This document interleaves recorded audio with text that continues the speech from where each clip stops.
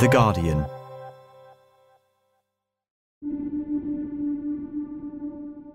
Nobody likes being in pain.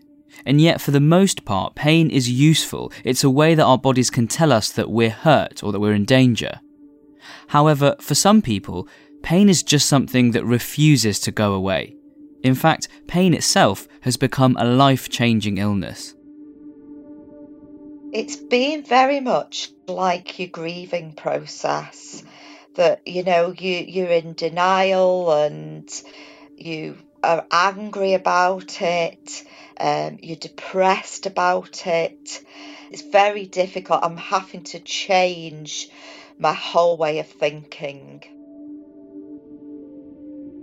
From The Guardian, I'm Anand Jagatia, and today on Science Weekly, the second of a two-part exploration of chronic pain. How can we treat it? Why does it affect more women than men? And how are chronic pain conditions being affected by the COVID-19 pandemic?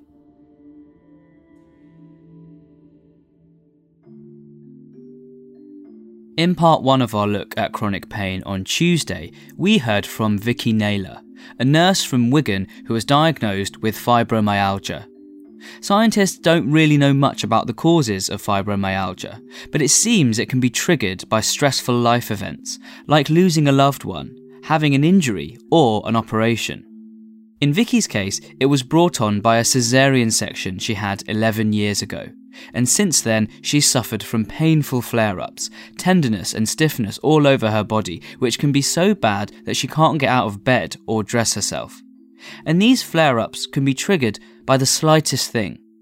Just catching a common cold, can absolutely floor you. And, if you're under pressure at work, then as soon as you start to feel the pressure, the brain fog increases tenfold, so you can't think straight, which puts you under even more pressure. So it's like a vicious circle, really. Things that are completely out of your control, like parents that are getting older and family problems. But eventually, Vicky learned to deal with her condition, to manage it and bring her symptoms under control. I worked 2 to 3 days a week. I swam twice a week. I did yoga once or twice a week. With the exercise, the prescribed medication I was on, I did have flare-ups, but most of the time I functioned pretty well. I never had a day off work because of the fibromyalgia. At this stage in her life, despite having fibromyalgia, Vicky sounds like she was fitter than me. But then, March 2020 came around, and Vicky became very unwell. She'd got COVID. I started with a high temperature, terrible aches and pains, didn't get out of bed for 10 days. On one particular day, I was just completely delirious. I have no recollection of that day. My mum was ringing me every hour to check I was still alive. I had resigned myself to my fate that day. I really didn't think that I was going to come back from that day. Thankfully, Vicky did come back from that day, but she has far from fully recovered. She's been diagnosed with long COVID, and her chronic pain has become a lot worse. All my fibromyalgia symptoms have completely spiralled out of control. I haven't worked since. Some days I might wake up, get washed and dressed, and then have to go back to bed for the day. I have to plan my days meticulously, that, okay, I'll do the shopping this day and then I'll leave it. I won't put it away. I'll have a rest, then I'll put it away. I mean, it sounds like your life has pretty much completely changed. Totally. I've gone from somebody who was functioning quite well with a condition to somebody who is barely functioning some days. And I'm beginning to realise that I am quite disabled, really. I make the most of it and I do as much as I can, and I do tend to push myself a bit too much, which has a negative impact on it. They don't know whether things will resolve or whether this is a permanent situation. At the moment, it's very difficult to accept it. I just have to have a bit of hope that in the future it will get better.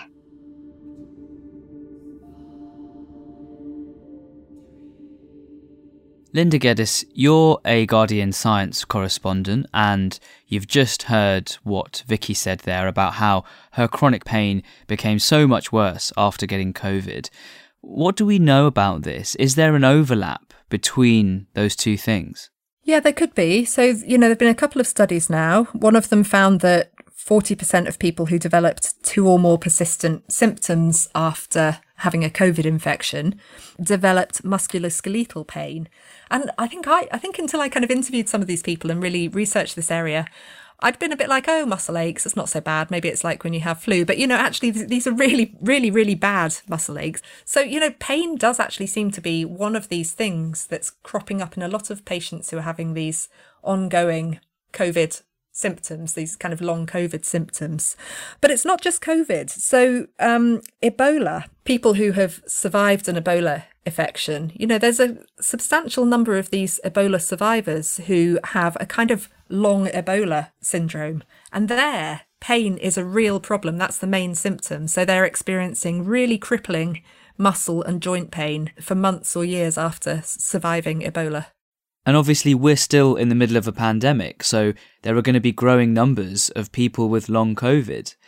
The Office for National Statistics put some figures out earlier this month, and they estimate that 385,000 people are currently living with symptoms of long COVID, and they've had those symptoms for over a year. If we're going to see an increase in people developing chronic pain because of the pandemic, what's the outlook going to be for the health service? I mean, the latest figure from June of this year is 5 million people on the waiting list for the NHS in England. I mean, it's not good, is it? Already the health system in the UK and in many countries, already those health systems are stretched, and caring for all those patients with COVID just in the short term has put back hospital waiting lists and referrals for things like chronic pain. So people are having to wait longer to be seen. But then you're going to end up with probably a substantial number of people who have had COVID who are now needing to be seen by pain specialists. So it's not good. Something else that we've seen is that chronic pain and long COVID both seem to be more common in women than in men. Do we know why that is? Not really. It could be something to do with how the immune system can be involved in pain. So immune cells release substances called cytokines, some of which can cause the nerves to become sensitized. The nerves don't really like being bathed in these cytokines. And that's what happens in a lot of these inflammatory conditions like arthritis. So women tend to have more overactive immune systems than men, which is really interesting. And it's probably, that might help them short term cope with injuries and infections, but it also puts them at an increased risk of autoimmune diseases, for instance. There's also a bit of evidence from animal studies and possibly a few human studies that women have more pain receptors in certain tissues around their bodies. And then hormones like the female hormone estrogen also seems to modulate pain signaling. Again, we don't know huge amounts about it, but that's something that's being investigated. So we've talked about the connection between viruses, viral infections and chronic pain. But chronic pain can also be linked to past life events, things that have happened to you, and even to your mental health. What's going on there? Well, the thing is that pain processing in the brain doesn't happen in a kind of discrete little compartment. It's not isolated from other things that are going on in the brain. And it's extremely tied up with areas of the brain that also process emotions. So conditions like general depression or situations like if you've experienced childhood abuse, they cause the brain to be, these emotional processing areas of the brain to be rewired to some extent. And that also seems to affect pain processing.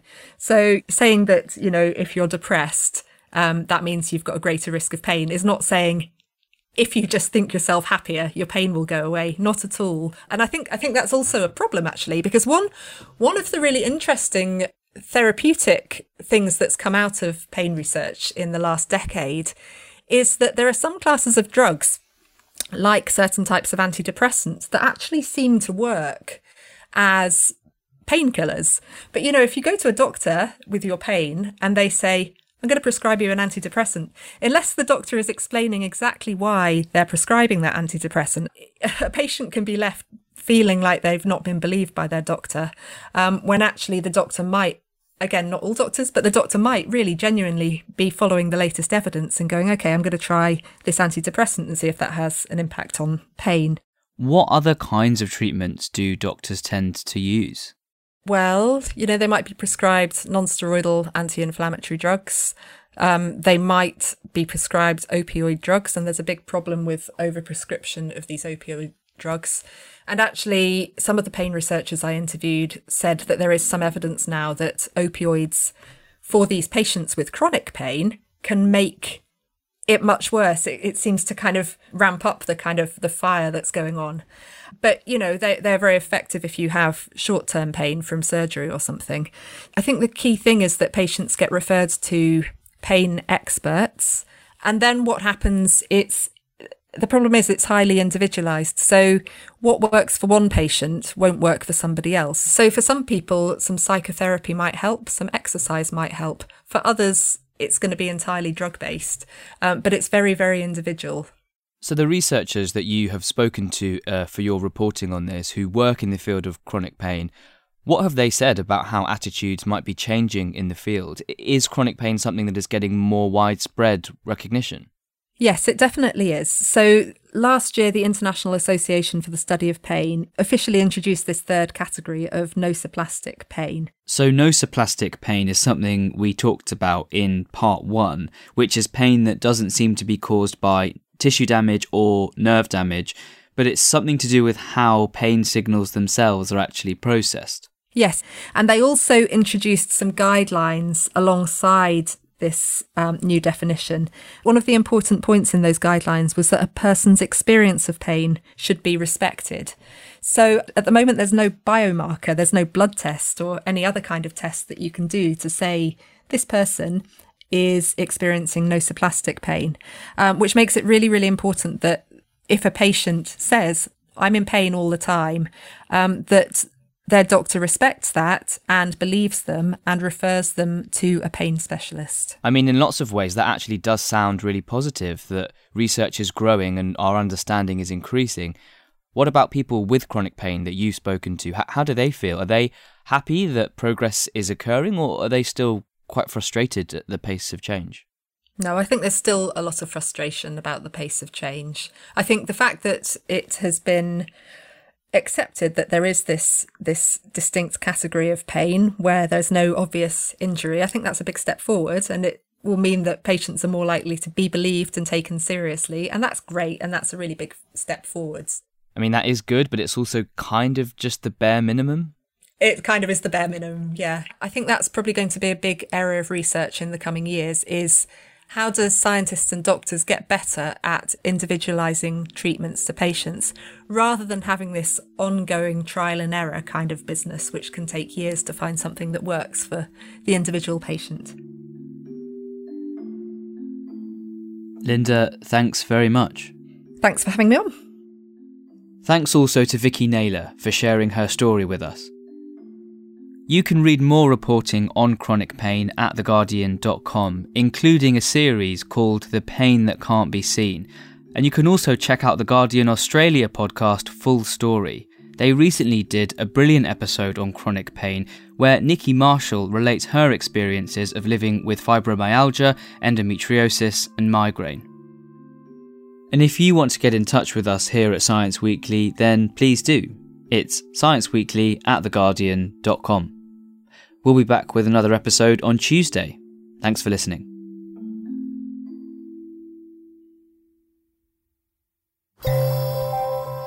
For more great podcasts from The Guardian, just go to theguardian.com/podcasts.